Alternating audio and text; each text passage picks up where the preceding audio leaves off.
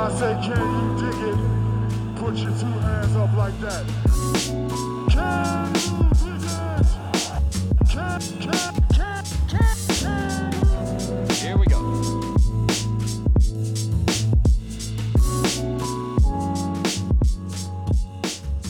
We back with another episode of Can You Dig It, a podcast by Silver Screen and Roll and SB Nation Lakers community. You can find us over on silverscreenandroll.com, or you can follow us over at social at LakersSBN. Tweeting most of the time at Silver Screen and Roll is my co-host every week. And I'm, of course, talking about Grant Goldberg. Grant, how are you feeling today, bud? I am feeling pumped. You know, we don't get Lakers wins as often as we would like, especially after this Christmas stretch where they're like, I don't know, 10-16 or something like that. Right. But the Lakers have won. They beat the Pelicans, which apparently is no small feat. We got to see a pretty incredible game, at least to close. From LeBron James. We got to see another nice game from Brandon Ingram, which was of course welcomed. So I'm feeling pretty good. I can't wait to be let down eventually sometime soon. Yeah, it turns out LeBron isn't washed. I saw that like all this week that LeBron's washed, and watching the past few games, I think you could talk yourself into it if you really wanted to. Dude, like, here's the thing. Like, I saw him like being named in like the same in the same sentence as Kobe in his last year. And don't get me wrong, I love Kobe. He's my favorite basketball player ever. But in no way. Yeah, he was awful. Yeah, Kobe was. Save for that one dunk on Clint Capella and his last game, Kobe Bryant was virtually unwatchable in his final year. I am sick to my stomach, Max Kellerman. It was Max Kellerman? Oh, no. You just quoted Stephen A? Yes. Okay, To quote the great Stephen A, I am sick to my stomach, Max Kellerman. That's so funny. But here's the thing. I mean, and I guess we can start off by talking about LeBron. We can talk about how the Lakers won, because when it seemed like whenever the Lakers got into their biggest lead of the game or the biggest lead of the quarter, the Pelicans would kind of creep back and make it a game. And Julius Randle was a big part of that. Anthony Davis, when he played, was a huge thorn in the side of the Lakers.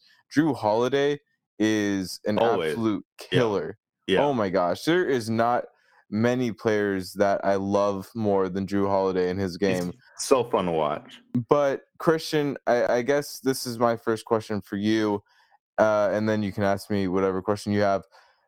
How do you think the Lakers were able to pull this out despite, bad three-point shooting for the most of the night and, inconsistent play, letting the Pelicans get back into the game? How were they able to maintain these leads? Well, they took care of the ball. That was the biggest thing. I think their defensive effort was right about where it was against Memphis. And of course they lost that game. It was a tough loss, but taking care of the ball was the biggest thing for them. I think they've had double-digit turnovers in a few of their recent games. I know against, let me look here real quick. Against Memphis, I believe they turned the ball over 13 times, which is not great.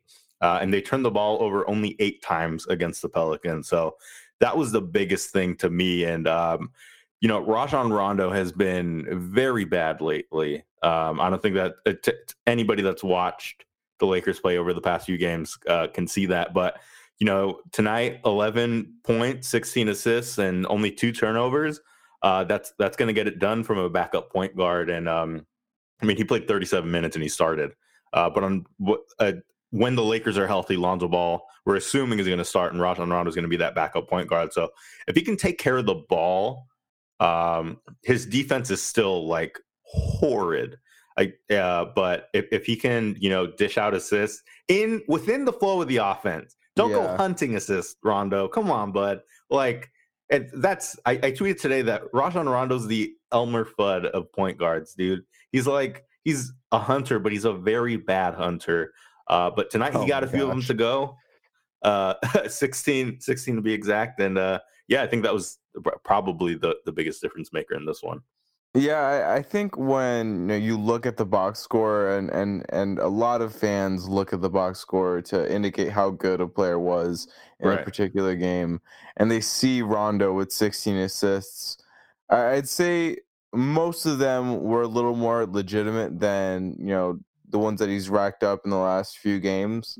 I think the point that you had about the assists being within the flow of the offense, not kind of derailing the offense, looking to fill his stat sheet. We saw the Lakers play a little more loose today. The basketball wasn't as rough to watch. It wasn't that kind of lifeless ball being stopped for 8 seconds, in one guy's hands, and another 8 seconds in another guy's hands. The ball moved a little bit more. Rondo played a good part in that.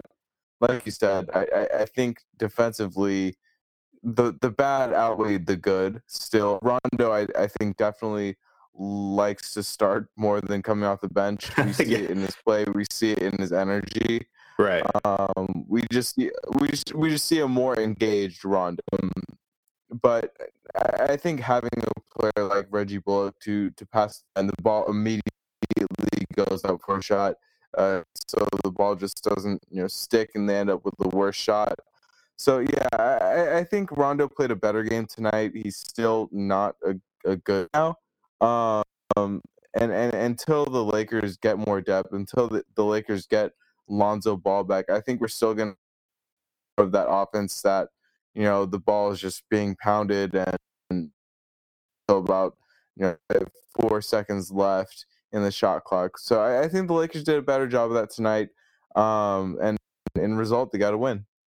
Yeah, and to your point about Reggie Bullock, I was watching the game and just thinking, man, this is the player the Lakers were probably hoping Kentavious Caldwell Pope would be, because I mean he was just the only and only 2 3-pointers in the game, but I mean when he made them, they looked real pretty, and he went 5 for 9 from the field for a total of 14 points. Great game for him. I really liked what he brought to the floor, but of course we can't talk about this game without talking about LeBron's stat line. 33 points, 10 assists, 6 rebounds on 54.2% from the shooting from the field, which is obviously a great stat line. Also added 2 steals and a block. But LeBron James, you can count on him being, I mean, at least putting up numbers every night. The Lakers had 3 players with at least 20 points, and all of them shot above 50% from the field. And I'm, of course, talking about Brandon Ingram and Kyle Kuzma, who have been the numbers 2 and 3 to LeBron James for most of the season, except now it really does feel like they're legitimate number 2 and 3 options. I mean, LeBron said it himself at Shoot Around on Wednesday that he's just really enjoying seeing them come into their growth. And over these past, I want to say 20 games now, Brandon Ingram and Kyle Kuzma have looked like legitimate starters on NBA teams. Like 20 on 20 teams around the league, they'd probably be starters. Look, I'm not gonna say that everyone who said Brandon Ingram was Andrew Wiggins 2.0 needs to deactivate their Twitter, but I'm not saying that. I can't say enough words to describe how good Brandon Ingram's been. It legitimately worries me that he's playing so well. He's turning a corner right now that Yeah. he's gonna miss like 2 or 3 weeks now, Right. because he's gonna get his foot stepped on by some defender, and we're gonna be just dreading life without not only our number 1 point guard in Lonzo, but number 2 in Brandon Ingram, obviously besides LeBron James. Yeah. But in his last 4 games, Ingram's had 27 points, 29 points, 32 points, 23 points, and he's shot pretty well from the field. But what's impressed me more than that is his work at the free throw line. He's top 10 in the league in getting to the line, and he's actually converting shots from the charity stripe. And that's been such a big issue for the Lakers. It was a big issue tonight against the Right. Pelicans. They missed another double-digit free throw total tonight. So there's still work to be done, but it's good to see at least one person in Brandon Ingram, making that improvement. I think, the Lakers obviously, have to had put in a lot of work at the free throw line, and we're Mhm. not seeing results immediately. But it's good to see, Brandon Ingram. His work is, showing through. I think, he gets kind of a bad rap amongst NBA Twitter and a lot of talking heads. But whoever watches Laker games, it's pretty easy and pretty evident to see that Brandon Ingram is playing really well. He's playing at a high level, and his growth has shown exponentially, not only in this stretch of time, but from year 1 to year 2 there was a noticeable improvement. And I think from year 2 to year 3 now there has been that noticeable improvement, and I don't think enough people are talking about that. I don't think so either. And I think to your point about the free throws, I've been impressed with that as well, obviously. And I think that was always the key for Brandon Ingram unlocking his potential, at least as a scorer, because we know with his Stretch Armstrong arms, like his go-go gadget wingspan that he has, he's always going to get to the rim. He's going to beat his guy off the dribble. He could stand at the free throw line and dunk it. It feels, but for somebody that initiates contact as much as he does and doesn't make free throws, that really hampers his ability as a scorer. And now that he's making those free throws, that's the difference between a 15-point per game scorer and a 20-point per game scorer. And with how stagnant their offense gets at times, every point counts, especially the ones at the free throw line. And like you said, Ingram has been very good at that as of late, and it doesn't look like it's going anywhere. And I joked on Twitter about him visiting a shot doctor midway through the season, because of how good he's looked, not just from the free throw line, but his 3-point, the volume in which he's taken 3-pointers over the past few games has seen a slight uptick, which is great. Love it. Love to see it. And again, if that 3-pointer starts knocking down with any semblance of consistency, and he makes those free throws at a high rate, you're looking at easily a 20-point per game scorer, if not a 25-point per game scorer. So I'm really, really, really excited about Brandon Ingram. Kyle Kuzma's. Go ahead. I was just gonna say, even if he's not knocking down all of those 3-point shots, he's still taking them. Defenders have to close on them, and it presents more opportunities for him to attack those closeouts, get to the rim, if not convert at the rim, get to the free throw line, and then score from there. So I think that 3-point shot opens up so much, whether it's falling or not, for Brandon Ingram. Absolutely. And who was drafted ahead of him that doesn't take 3-point shots? Does his name rhyme with Sen Bimmons? It does. It does. And I think I looked at his NBA bio the other day, and it just says coward on it. So I don't know if that's a typo. I don't think it is. But in all seriousness, shout out to Brandon Ingram. He's been killing it lately. Kyle Kuzma has been pretty consistent all season with his scoring. I think he's close to averaging 20 points per game on the season. He put up 22 against the Pelicans on Wednesday. Just an overall great game for the young guys, LeBron James, the bench.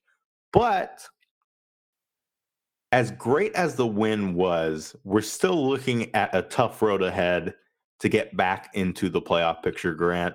What are some things you saw from the Pelicans game that you'd like to see them build on going forward? And I'll kind of set you up for this question by asking, what did you think about the new look starting lineup with LeBron James at center?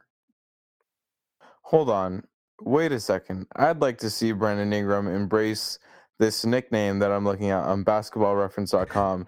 Humble Beast? What? How have I not known? Humble Beast? I knew about Tiny Dog because Tiny Dog is the other I one knew that they have on B-Ball Ref, but Humble Beast. I'm changing my Twitter name now to Humble. No, I'm kidding. But LeBron at center, I think, has, in Cleveland and in times in Miami, has, unlocked a lot of opportunities to just put a lot of shooters on the floor and give the Lakers, or not the Lakers, but the team some versatility on both ends. What we've seen with the Lakers, and evidently it hasn't been very good, is that they don't have a ton of shooters to put on the floor in LeBron at the five lineup. But when you have him, playing center, it allows the team to just get up and down much easier. You don't have to wait on the big to run the floor and then establish an offense in the post. And so the offense runs a little bit faster, runs a little bit smoother, and it gives LeBron an opportunity to kind of pick a more, I don't know, how do I say, a more advantageous matchup to use his athleticism, to right. use his craftiness to either find a step back three on the left wing, or get to the lane and hammer home a dunk. So I think it offers a lot of possibilities for the Lakers. It offers a lot of creativity with Luke Walton's lineups, but no, we haven't been able to see that total uh, go all out offensive kind of lineup with the Lakers, because frankly they haven't been healthy. Frankly, they don't have enough shooters. Mhm. Yeah, and I think LeBron at center is going to work in some matchups, and when you have a team like the Pelicans, who despite having Julius Randle, who we mentioned had a really good game, and Anthony Davis, um, the Lakers are going to be all right defensively with LeBron at center, because Julius Randle, despite him shooting a respectable percentage from the 3-point line, gets most of his work done in the paint. So the Lakers can live with him shooting. The same goes for Anthony Davis. But when you go up against a team like the Milwaukee Bucks, who the Lakers are going to see on Friday, and you have floor spacing bigs like Nikola Mirotic, Ersan Ilyasova, and Brook Lopez, of course, that's when it's going to be tough. And that worries me because, one, I don't think the Lakers have a center on the roster that can defend the perimeter, which is probably going to end up in LeBron playing a lot of center. But also, even if they had like a traditional back to the basket big, which Brook Lopez can be, Brook Lopez is a very talented post scorer. The Lakers' center depth right now is very bad because JaVale McGee has played very poorly. Tyson Chandler has fallen off of a cliff in part because he's dealing with a nagging injury, and Mike Muscala hasn't been all the Lakers thought he would be. So I think going forward, that's probably what concerns me more than anything, is that center rotation. Yeah, it seems like they could use a young center who gets up and down the floor, protects the rim, and then is a reliable post scorer. If only they had a player like that on the roster and didn't trade him at the deadline. I can't even think of a player like that. I think that Zubats kid on the Clippers, I thought the Lakers could use him, but I don't think the Well, I mean, Clippers. like, he gets dunked on sometimes, but at least he tries hard.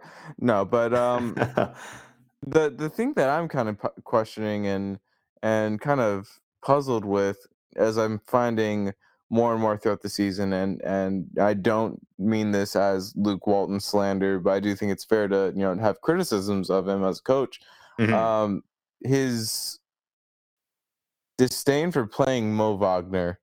Right. I think that there is some things left to be desired in Mo's game, as is the case with a lot of young players. But at the same time, it's like you got to find out what you have in this kid, and I don't think he's played nearly enough minutes to see any of it.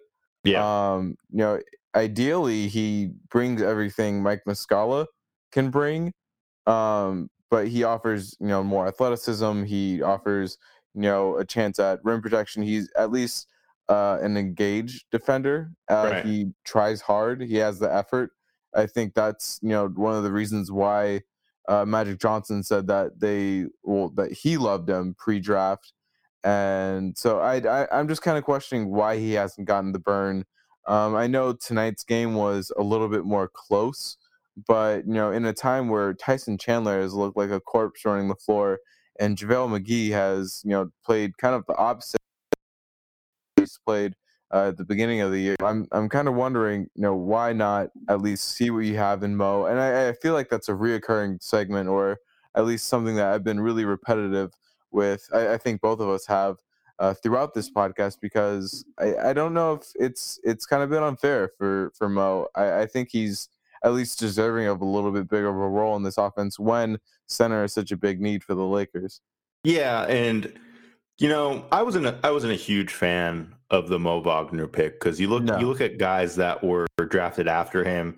You got Landry Shamet, who's now with the Clippers and is like a mini JJ Redick. Robert Williams, who's a high energy guy. Jacob Evans, Omari Spellman, Elliot Obo. Spellman, I was gonna say, yeah. Mitchell Robinson was taken like almost exactly 11 picks after him. I didn't get the pick. I still don't get the pick.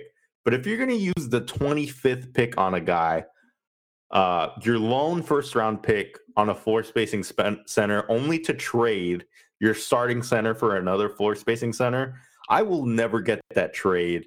But I especially don't get it because Mo has not seen the floor, and I think he should. I'm not going to harp on that too much because you touched on it, but I definitely think going forward, even if he isn't like as polished of a scorer or even a shooter as we would have liked him to have been, Mike Muscala hasn't been that either. And I think once you take that into account, their games kind of level out. I think it's it's a close call, and one I think Luke has to make sooner rather than later. We did get Guess what Mitchell Robinson's stat line was yesterday, the 26th? I did see that. He was like the first rookie since I don't know who to have like more than 5 blocks in a game to go along with double-digit rebounds. Am I remembering that correctly? Yeah. 17 points, 14 rebounds, 6 blocks. Boy, Jesus. Could the Lakers use and he's like maybe half of that performance. He's like 19 too, right? Because he is so young, and he was really, really linked to the Lakers pre-draft. Right. There was a lot of smoke about that before the draft, and we were kind of waiting for almost the inevitability of the Lakers picking him. I think pre-draft there's a lot of talk with Svi, how the Lakers like him, but Mitchell Robinson, it seemed like he was going to be a Laker pre-draft, and now he's a Knick, and he's playing very well. So shout out to Mitchell Robinson, I guess, a player that the Lakers could definitely use with height of 7'1" and a wingspan of 7'4". Yeah, and I mean, I kind of get it. He didn't play in college. He took a year off of school to get ready for the draft. Those are always mystery guys, but I mean, from physical tools alone, he should have been considered with the 25th pick. That whole draft was a big giant question mark to me that I'll never understand. But whatever. I guess life goes on. We did get an update on one of our former draft picks. And of course, talking about Lonzo Ball, who, from the Lakers' perspective, we've heard radio silence about him for the past 5 weeks. And it's been almost 6 weeks since he suffered that grade 3 ankle sprain that's kept him out the last 14 games. And we'll get an update on him tomorrow. Grant, what are you expecting from that update? I kind of expressed this in the Silver Screen and Roll Slack, but I think it's gonna be, something saying he's gonna be out at least 1 or 2 more weeks. Lonzo Ball traditionally has taken a little bit longer to heal from his injuries than expected. And with this Lakers training staff, you'd never really know. So, I'm gonna err on the side of give him more time and let him come back fully healthy. I just don't think this is something the Lakers can afford to rush. I think they can, and forgive me for saying this because I know that I've had such a curse in my predictions with the Lakers this year. Like Yeah. whatever I say, the opposite happens. So on the show with Chris Manning, LD2K, I said that the Lakers would make the playoffs, and so I'm gonna actually bow out of that. I'm gonna remain neutral. I'm going to remain silent on that for the rest of the time for the Lakers' sake, because and so it's back to my original point. I think they can do an okay job of staying afloat in the playoff race, Hmm. and once Lonzo Ball comes back, I think we can see that ramped up a little bit more. I'm hoping to see that. I'm not going to say they're going to. Right. Um, but yeah, I don't think Lonzo's going to be back soon. There's a chance he could be day to day, but who knows? What do you think, Christian? I think it's going to be another month until we see him. And unfortunately, I think by then the Lakers will know their playoff fate for better or for worse.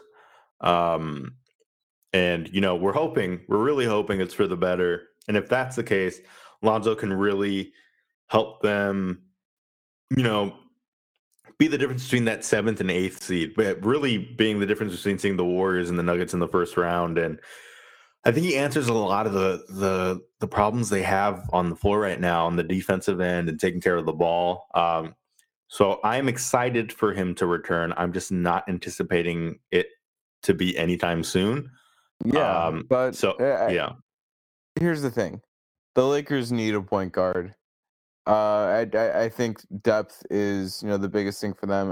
I don't think Luke Walton can afford to leave the Lakers on the floor without one of Brandon Ingram or LeBron James. Um, but Tim Frazier was just waived by the New Orleans Pelicans. yeah, I saw that. I don't know if he's a guy that could help the Lakers, but Christian, do you have any sort of, you know, feelings towards Tim Frazier? I know that there aren't a lot of free agent point guard options, out there right now. I Yeah, think that's been really, really clear throughout this whole buyout process, this whole um, time frame where Lonzo Ball's been hurt, where literally every Lakers ball handler has been hurt. right. Do you have any sort of feelings towards Tim Frazier, and do you think that he could help the Lakers? If you Well, do, this is actually a perfect segue into one of the last questions I have for you before we go. Tomorrow, or it will be Thursday by the time this episode goes up. So Thursday is the deadline for players to sign with teams and still be playoff eligible. So if the Lakers were to sign somebody like a Tate Frazier, it would have to be tomorrow. Tate Frazier. Why Tate Frazier? Why does that sound the familiar? Ringer. Okay. Yeah, that's where it is. Tim Frazier, if they were to sign him, it would have to be within the next 24 hours. And I think he is definitely one of the better available, not just point guards on the market, but players on the market. Because you look at the buyout market as is right now, you're looking at guys like Carmelo Anthony, Quincy AC. I feel like I'm missing a few big ones, but I know Ramon Sessions is still a free agent. Mario Chalmers, Marcin Gortat is still a free agent. Greg Monroe. Big name players, but not anybody that I think can really move the needle for the Lakers. All of those guys, Dwayne Ellingtons, Wesley Matthews, Markieff Morris, all those guys are, not options for the Lakers anymore because they passed to sign with teams that have a better chance at the playoffs or just teams that could offer them a better role. So Tim Frazier, I'd be all right with it. I do think the Lakers need another point guard, but I also think they need a backup four, which who could probably play the backup four. No, I don't know. I'm not. Carmelo Anthony wearing number 7 Now, how can from I? How quick can I disconnect from this call? where did he go? Syracuse, right? Syracuse, yes. From Syracuse University, Carmelo Anthony. Because you know the guy at Staples That Center. was a really good impression of the Lakers Lakers announcer. Wow, because he's a very low energy guy. It's not like the Atlanta Hawks or anything. He's like Carmelo Anthony. It's but yeah, it's very if he's ever sick, like if he ever needs like some vacation time and the Lakers have a few home games, I think they'd be in good hands if they just left it with you. yeah. Not my point is not a ton of sexy options on the buyout market right now. Except Grant Goldberg. I think it's fair to say that he can add shooting, is a good morale guy, lots of positivity, loves to make jokes, really good locker room presence. I can only imagine you in the Lakers locker room. It would be hard for it to be as somber as it currently is right now with you in the locker room. All right, Grant, a few quick hitters before we go. Game predictions starting with Friday at Staples Center against Giannis Antetokounmpo and the Milwaukee Bucks. The Bucks are so good, and the Lakers are not, and that worries me. I did joke that they're probably going to beat the Bucks only to lose to the Suns in Phoenix on Saturday. But if we're being realistic here, I think the Lakers lose by a lot on Friday. Yeah, it's gonna be a humbling game. Not that our spirits are so high after a win over the lowly Pelicans that we just lost to. So yeah, I think our playoff hopes are gonna still be kind of in the dungeon right now after that game. Yeah, and they're still, if I'm reading the standings correctly right now, they're still 3 games back of the 8th seed, despite all of the Clippers, Kings, and Timberwolves losing. I mean, they're back in the 10th seed. They were the 11th seed before the Pelicans game. So, they're inching closer by the day, but still a little ways to go. And I think by the end of this week, they'll be, I'm sorry, by the end of next week, they'll probably be a 500 team. So by the next time we meet, I can see them being a 500 team because after they're in Milwaukee, they'll see the Suns in Phoenix, and then they'll be back at home to take on the Clippers on Monday. And that it might be just the high of the game they just won, but I think they take both of those games after a tough loss, or what I'm expecting to be a tough loss against Milwaukee. Yeah, I think they're gonna definitely be basketball games played. There's gonna be passing, dribbling, and shooting. Defense is still questionable, but I will not select a winner in any of these games. There will be a lot of both rebounding and free throws. So I think whoever scores more points is going to win the game. That's where I stand. The Lakers are without Ivica Zubac, facing the Suns, who murdered them last time they played. So really, I can't say for sure how that game is going to go. So yeah, that's my prediction on at least the Suns game and every game going forward throughout the season. Well, then I'll just close with my thoughts on the Nuggets game next Wednesday, which is the next time we'll talk to you all. Yeah, it's going to be a tough one. But interestingly enough, the Lakers have had some luck with the Nuggets, not just this season, but last season as well. I know you remember that wonderful Isaiah Thomas game towards the end of the season where we got that beautiful picture of him just zooming by Nikola Jokic like what's his name from Tom and Jerry. I can't think of his name right now. His cousin, Speedy Gonzalez. That's what I'm thinking of.